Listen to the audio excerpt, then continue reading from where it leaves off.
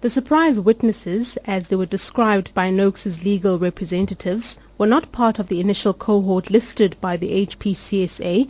However, when the testimony of one of their witnesses came into question, the body decided it needed to call other expert witnesses to clarify.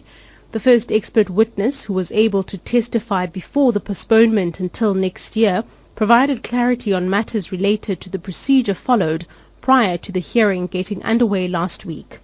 Noakes' legal representatives had argued that he wasn't given access to key documents before he was charged, but Patrick Matube, a legal services officer from the HPCSA, testified that procedurally Noakes was not entitled to receive those.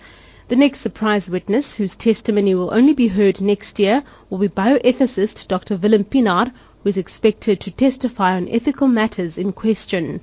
Noakes' lawyers have lamented the delays, saying 2 years have passed since the tweet was sent, bringing a dark cloud over him, which has caused substantial emotional, financial and reputational damage.